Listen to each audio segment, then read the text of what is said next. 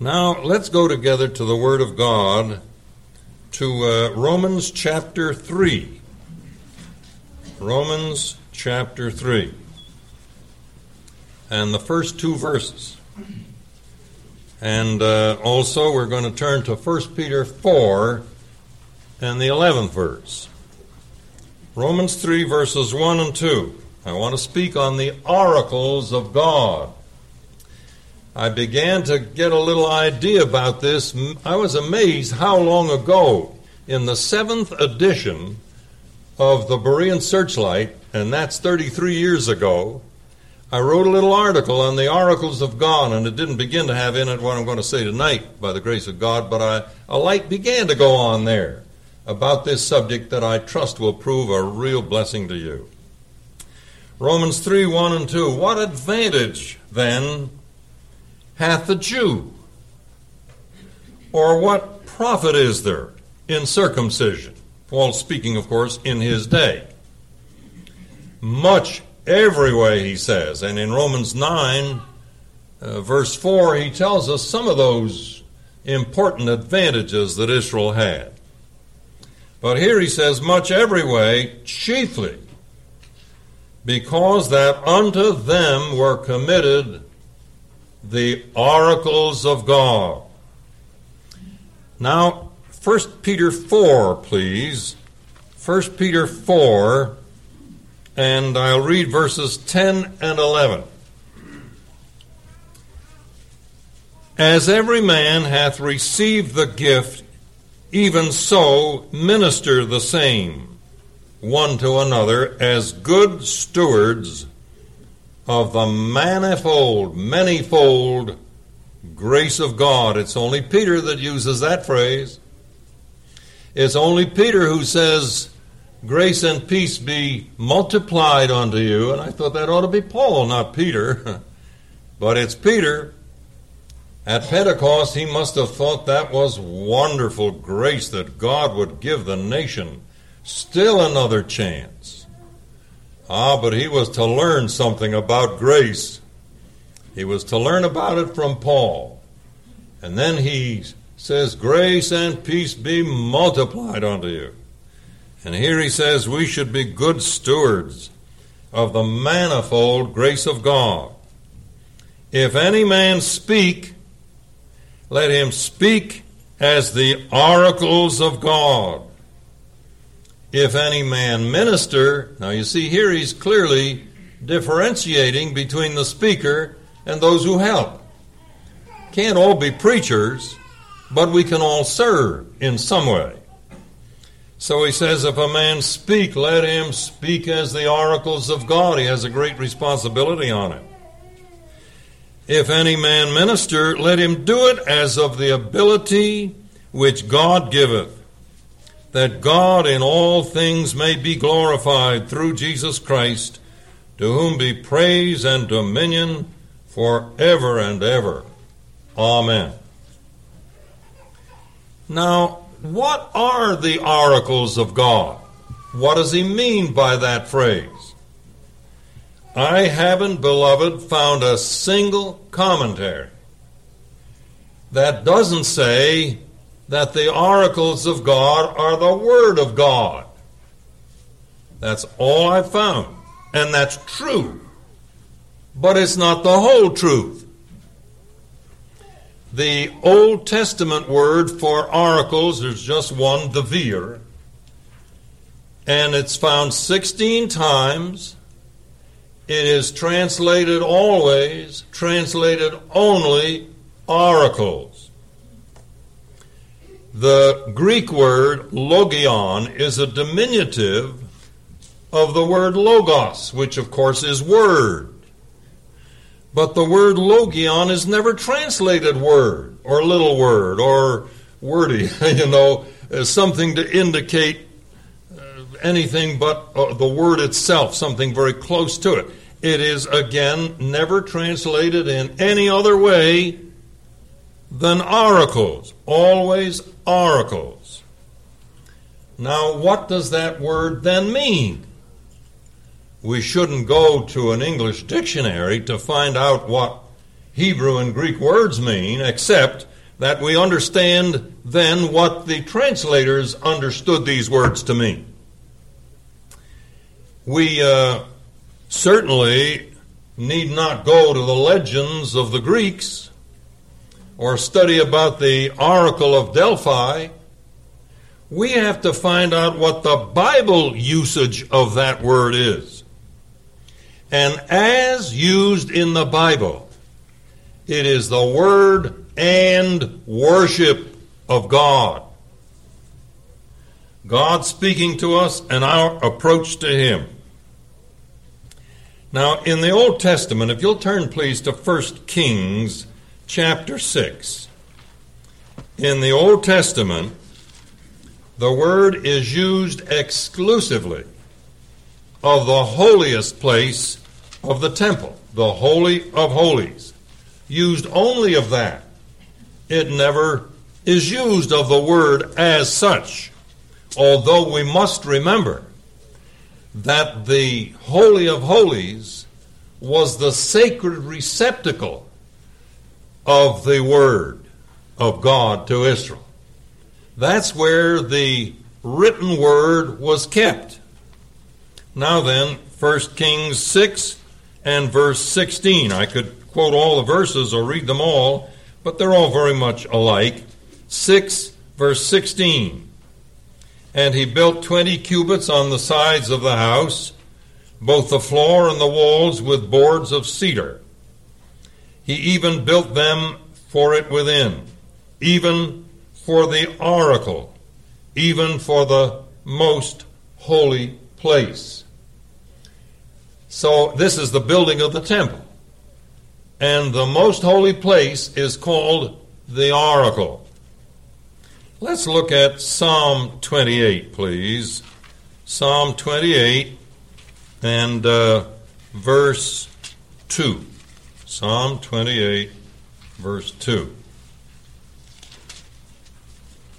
Here the psalmist says, I'm sorry, this Schofield Bible has sticky pages. Psalm 28, verse 2. Hear the voice of my supplication. When I cry unto thee, when I lift up my hands toward thy holy oracle. Now the Holy of Holies then in the Old Testament is called God's oracle. And in it, in the most holy, not only in the holy place, the part of the temple, but in the most holy thing in the holy place, was kept the covenant of the law, God's word to Israel. Now, in the New Testament, the word logion, the difference between logion and logos is not merely that one is the diminutive of the other, but that logion is used more in the sense of a response than merely a word. So Moses, when he came down from the Mount of Sinai, came down with two things, didn't he? If you think that through. He came with the 10 Commandments, which represented the whole word that was all written later. He came with the 10 Commandments in his arms, and he came with the blueprints for the tabernacle. I don't know where he had them, whether they were on parchment or in his head or where, but they were well kept. If they were in his mind, God helped him to remember every tiny detail of that involved tabernacle. For Hebrews 8:5 says, See, saith he, that thou make all things according to the pattern showed to thee in the mount. Now then, I say there are two things that Moses came down with, the word of God to Israel and the blueprint for the tabernacle. Now, will you turn, please, to Exodus chapter 25. Exodus 25 and verse 8. Well, first I'll read the first two verses. Exodus 25, 1 and 2. And the Lord spake unto Moses, saying, Speak unto the children of Israel, that they bring me an offering of every man that giveth it willingly with his heart, he shall take my offering. Verse 8, what will they do with the offering? Let them build me a sanctuary, that I may dwell among them. Now, as we read this thoughtfully, we have to ask a question. How could God do this? How could God say to Moses on that mountaintop, let them make me a sanctuary, I want to dwell with them? The covenant of the law had been, and God, remember, first God spake all these words. And in Exodus 19:5, he says, if you'll obey my voice indeed, and keep my covenant, this covenant, the law, then you'll be a special people to me, above all the rest, above all the others. But he knew they wouldn't keep that law. How could he, in the face of the fact that he knew that before Moses got down from the mountain, they would be dancing like heathen around a golden calf? How could God say, make me a sanctuary that I may dwell among them? Didn't he mean to keep his word? He had said, if you obey my voice indeed and keep my covenant, then you'll be a special people to me. Well, I think this same chapter in Exodus 25 gives us the answer. Look, Exodus 25, verse 10. Now notice, this is the first article of furniture in the tabernacle. The first thing he says is, have them take up a collection or bring me an offering. I guess that's different. And have them build me a sanctuary. Then when he tells them what to build, he doesn't tell them about the outer frame first. He doesn't tell them about the first altar that they're going to meet when they go in to worship him. The first article of furniture he mentions is found in verse 10. And they shall make an ark of shittim or acacia wood. 2 cubits and a half shall be the length thereof, a cubit and a half the breadth, and a cubit and a half the height thereof. Now, what is an ark? Well, there are two arks in the Word of God. This is not Noah's ark. That's a different word. But the word is translated coffin. Now, that's easier to understand, isn't it? The last verse in Genesis says they took Joseph's bones, and they put them in a coffin. So God says, make me a coffin. What do you want that coffin for? Well, let's see. Verse 16. And thou shalt put into the coffin the testimony which I give thee. And let's see, go on, verses 21 and 22. And thou shalt put a mercy seat above upon the coffin. As a cover to this coffin, have a mercy seat.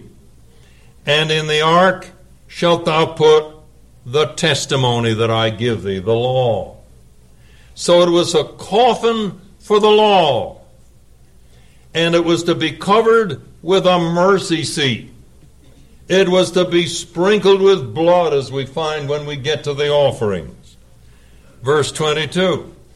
And there will I meet with thee, and I will commune with thee from above the mercy seat, from between the two cherubim, which are upon the ark of the testimony, and all things which I give thee in commandment unto the children of Israel.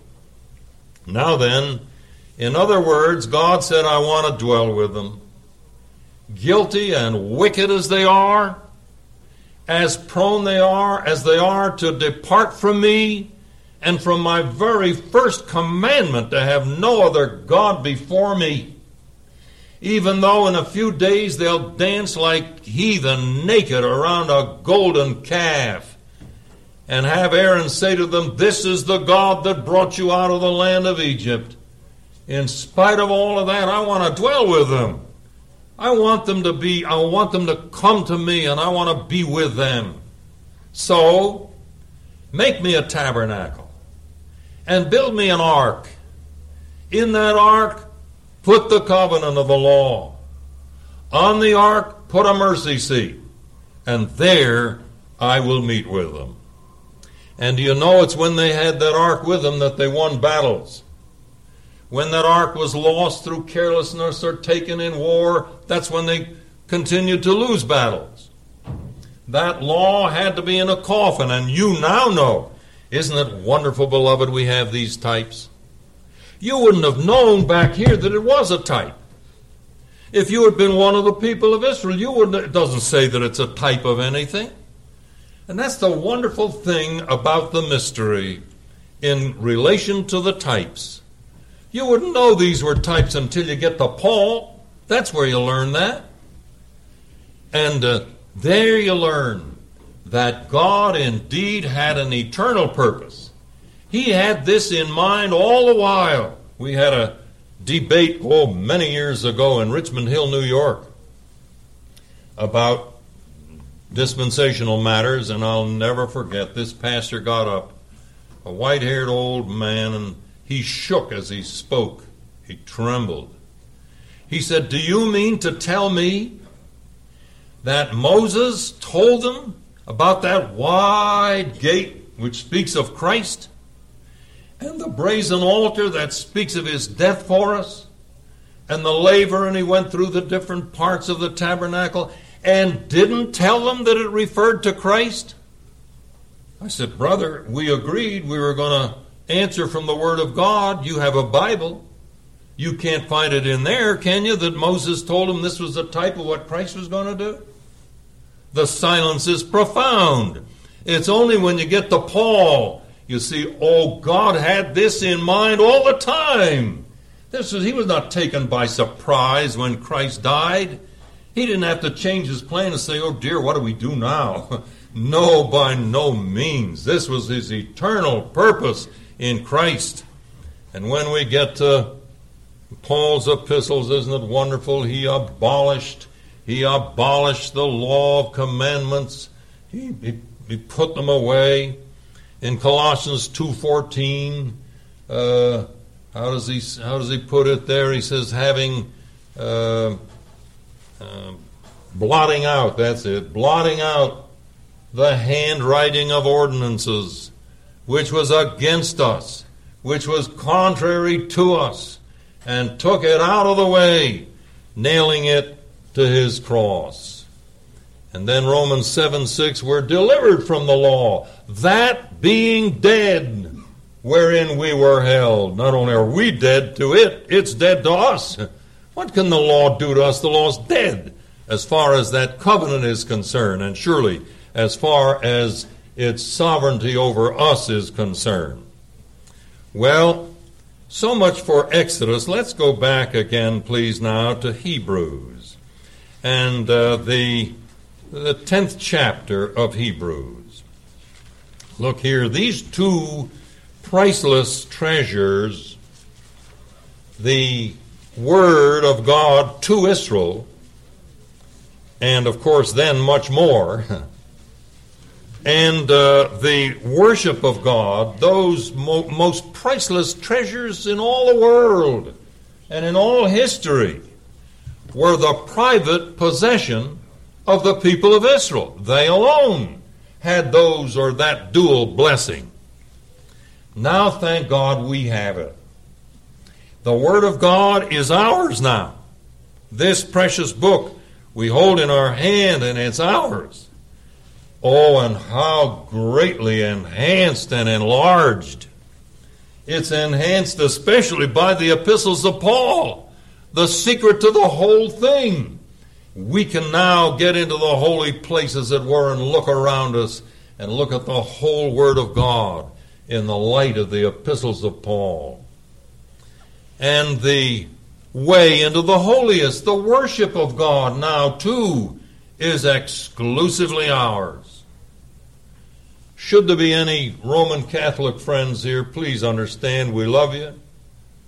And we have respect for you and your views, but I want to say something about the difference between worship in Roman Catholicism and worship as we believers know it.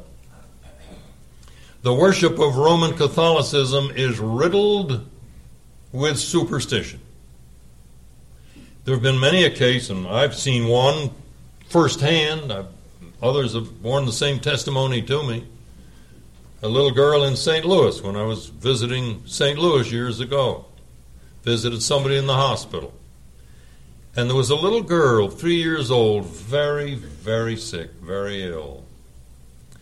And the nurses were rooting for her, and it was a Catholic hospital. They were praying for her.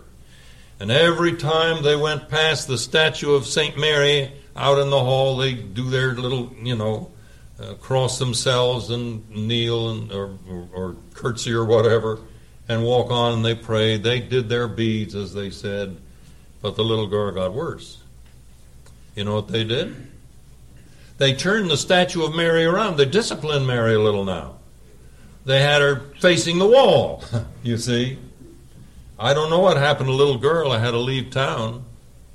But that is not uncommon at all, and you who have been in Roman Catholicism or are in Roman Catholicism know it. It's not the same quality or the same kind of worship at all that we believers in the Lord Jesus Christ have. Now, in Hebrews, the 10th chapter, please, and the 19th and 20th verses, we see how greatly the worship of God has been enhanced. It's not only better than the religious worship we have around us, religious but by people that are religious but unsaved, but it's so much better than the worship they had in the Old Testament. Listen, having therefore, brethren, boldness to enter into the holiest by the blood of Jesus, that is, by a new and living way. Really, the second by is not in the Greek. It doesn't have to be out of there, because if you understand what it means, it's by the blood of Jesus, that is, by a new and living way. But it's not in the original. We have boldness to enter into the holiest by the blood of Jesus, a new and living way, which he hath consecrated to us, or consecrated for us, through the veil, that is to say, his flesh. Have you ever been at the opening of a big highway? I was once. And the governor and the mayor and a lot of other little town mayors were all there, and all the big shots, all around, and there was a ribbon hanging across the road. Nobody could go through, but this was dedicated to the travel of the people of Illinois. And when it was opened, finally, the ribbon was cut and the autos streamed through, honking their horns and signs, congratulating those who had done such a good job. That was nothing. Nothing. To think that God has consecrated for us a new and living way into the holiest. This is not that old dead way that depended on the offering of bulls and goats and had to have blood taken into the holiest place, and everybody couldn't enter, only a priest, and not any priest, only the high priest. And he could only come once a year, and not just any time of the year that he couldn't set the date, only on a certain prescribed day. And he couldn't just walk in. First of all, he had to practically undress. He had to throw off all those gorgeous robes, and he had to go in almost naked, just with little breeches on. And he couldn't go without blood. And that was only once a year, but oh, thank God. Now we have a new and living way, and he says, we have boldness. We can go right in. This is our way. He's made it our entrance. He's consecrated it for us through the veil, the precious blood of Christ. That is to say, his flesh. Isn't it wonderful how this worship of God has been enhanced for those who believe him in this age of the rejection of our blessed Lord and Savior Jesus Christ? There's another way in which it's been enhanced. Hebrews 4:16 says, let us therefore come boldly unto what? The mercy seat? No, songs sing about that, and well, if you know what the song means, I suppose it may be, or they wouldn't sing it in Win Johnson's church, I know that. But it's not a mercy seat. Let us therefore come boldly unto the throne of grace. It's not a seat of mercy now, it's the throne of grace. And oh, I wish we would make more of these great words of Scripture. I've seen so many statements about grace that have just made my heart fall, my heart sink. Grace, oh, it's unmerited favor, and that's it. That's fine. Oh, that's good. I got a definition for grace now. It's unmerited favor. Or somebody says it's God's riches at Christ's expense, and so on. Oh, the grace of God is such a grace is such a wonderful word to consider. It's God delighted to do something for us. Like a grandfather sees that little grandson come in. I won't say father, and so when you get to be a grandfather, evidently. Is that right, Brother Wynn? That's when you really go overboard. That's why grandmas too often spoil those grandchildren. Don't you do that, Grandma. But at any rate, it's the delight the grandparent has to see for that little tyke, and oh, how he wants to do something for her or for him or it, as the case may be. But that's the idea. More of it, I've expressed it poorly. But God is just delighted and waiting to help us. And there he sits on a throne. His throne is called the throne of grace. Isn't that beautiful? May we meet each other often more, beloved, at that throne of grace. Let us come boldly unto the throne of grace that we may obtain mercy and find grace to help in time of need.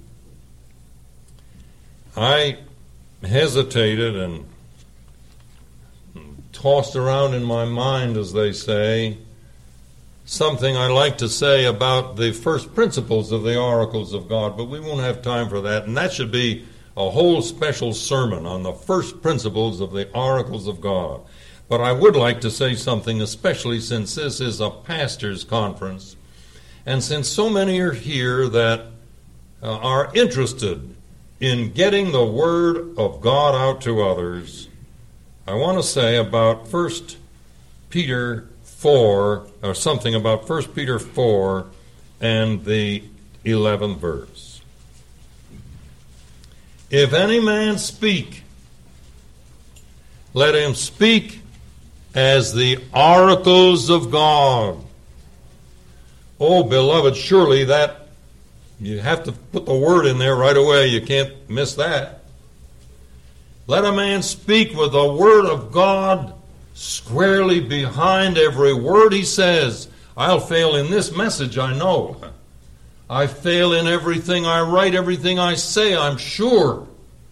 But by the grace of God, that is my aim. That is my goal, to speak as the oracles of God. I was so interested this morning in something that happened in one of the question meetings. Brother Casslander had said something in his message. After the service was over came the question period, and Brother Mazek, he comes from a Roman Catholic background, and something kind of bothered him there. I won't go into what the question was, but he asked a question.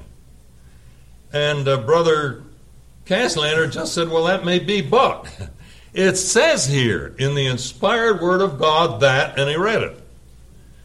Brother Mazek said something else, that something has bothered us all. I won't bring it up here. You might be bothered right now. But something has bothered us all. And he brought that up. And, well, it was as much as both Casslander said, I'm sorry if that bothers you, but it says right here, by inspiration. And Brother Mazek went, yeah, that's right. We all had to bow our heads and say, that's right. That's what it says. And that is when our position is strong, beloved. How this does away with all speculation. I am deeply grieved as I hear so many preachers over the radio speculate. And there are rather superficial conclusions they come to, instead of preaching what the Word of God says. I say I'm sure I fail in just about every try I make. To some degree, I'm sure I fail. But I know this, for many, many years, that has been my deep desire to preach nothing and to write nothing that I am not very sure is the Word of God. People ask me, hey, you've never written on so-and-so. I say, that's right, because I'm not sure I fully understand it. Why write about it? Why make suggestions? Why say, well, I just throw this out for your thinking? Oh, beloved, let us preach as the oracles of God and say, thus saith the Lord. That's the way to have authority, the authority of the Word in our preaching. Something struck me one time about Churchill. I was reading Churchill's memoirs years ago. And he said that he was needed in a certain situation because with some of the leaders of nations out there, he said, I had not only influence but authority. I had authority. I thought, what in the world do you mean? But then I began to understand. He had been through things with them, and he could say to them, you know very well that this or that will happen if you don't, and so on, you see. And he could speak to them with authority. Oh, may God help us, beloved preachers, and all of us who give testimonies for the Lord, to speak as the oracles of God. You have something, on that in 2 Corinthians 5:20. Now then, we are ambassadors for Christ. How careful the ambassador has to be, that he speaks for my country. He can't just say things offhand. He can't be caught in after-dinner conversation with something that might incriminate him and get him into trouble. He's got to be very careful what he says. Now then, we are ambassadors for Christ, as though God did beseech you by us. We pray you in Christ's stead, 3 times in one verse. Be ye reconciled to God.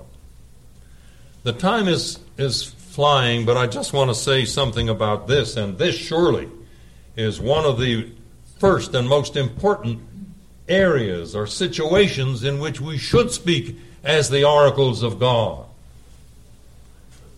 I've used the illustration of a very wealthy man, the president of the board of his bank. He had a beautiful home, lovely gardens, a big wrought iron fence around his estate, several cars, guest rooms, plenty of them, a gardener to keep the grounds looking beautifully, maids inside to serve and do the laundry and whatnot, secretaries, had everything. And one morning, he steps out of his mansion, walks down a walk to the gate where a big limousine is waiting and a chauffeur to take him to the bank. And as he steps to the sidewalk, there's a poor man in rags, and he's mumbling to himself, that's my pet gripe, my pet peeve. And the banker turns to him and said, what's the matter, sir? He said, it gets me here. You've got more beds than you can sleep in, more cars than you can ride in. You've got lots of money and a great big home and servants to do all your work. What do you care about me? And the banker says, I do care. Is there some way I could help you? No, I don't want your help. Well, the banker says, but I might be able to help you.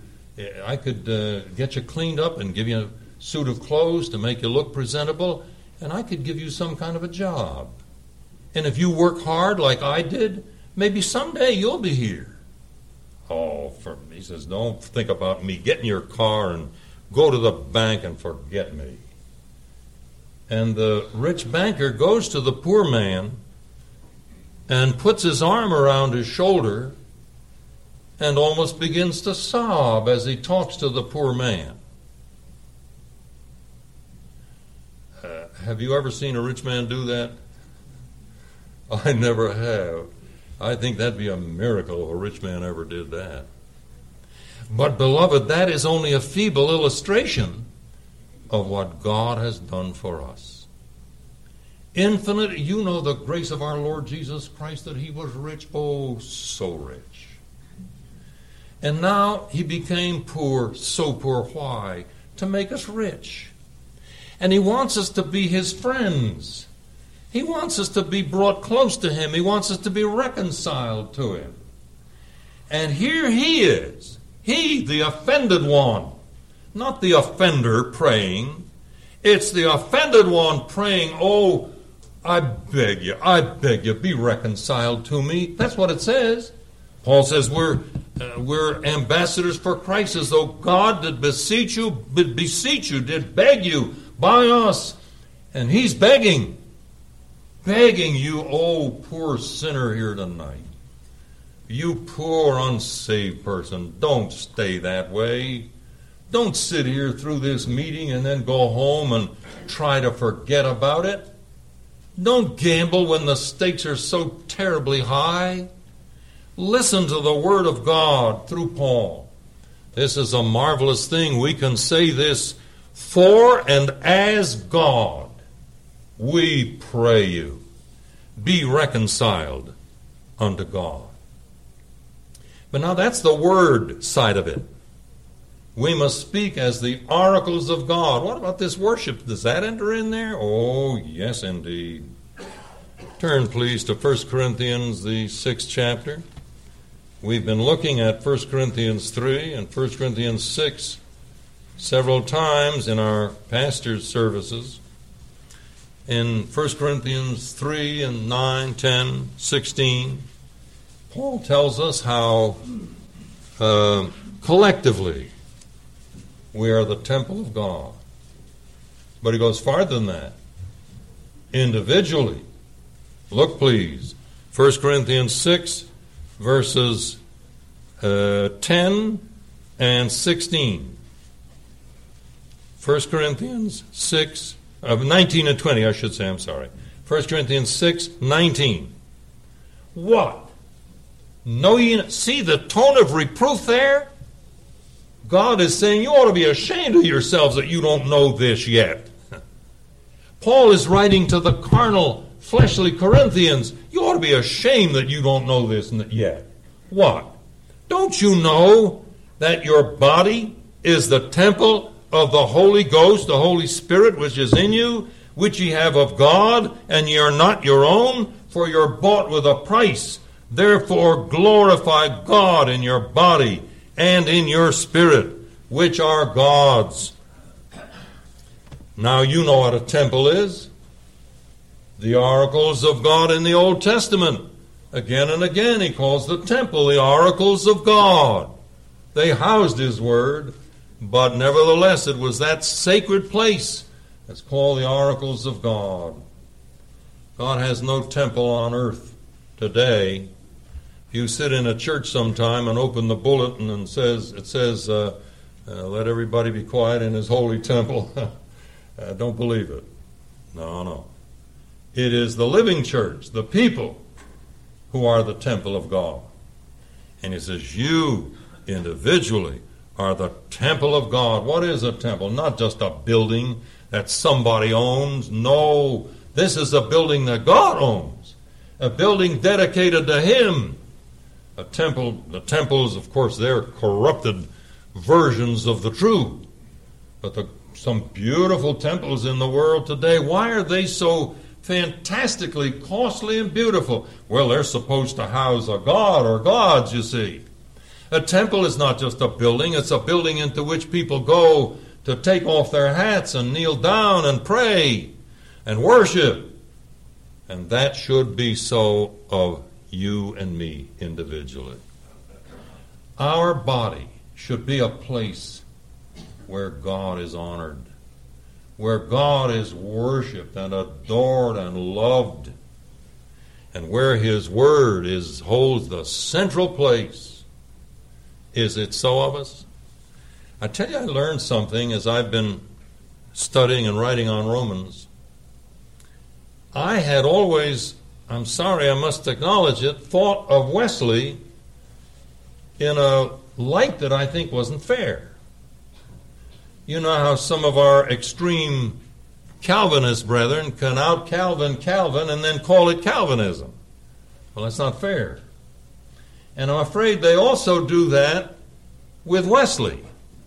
They make him an Arminian, but they out-Arminianize Arminius. Is that okay, brother? Say it that way. And then they call Wesley that, you see. I found he had something on Romans. A commentary, I got it. Oh, and I'm amazed at the blessed truths I learned from Wesley. But this is true about Wesley. When you read about the great awakening in America and England in those days, remember that the moving power under God behind it was a man who was known not only for preaching the Word, but one who was known for spending mornings in prayer. Much time Wesley spent in prayer, so that when he appeared in services often, when he went down the street and appeared among men in general, often the unsaved would tremble. Why? Because he preached the Word of God with such dynamic power. Here was a man whose body was dedicated to the Lord, so that he worshiped him. It was a sacred person now, sanctified, separated to God.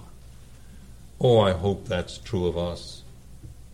I hope that if it hasn't been so until now, that you and I will get down on our knees and really pray, talk to God in earnest petition, that we might indeed be what we are, but experientially be the temples of God.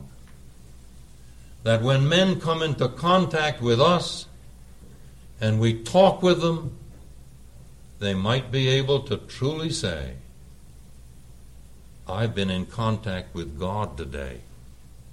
Not that we ourselves can ever take the place of God, but we do house him inside.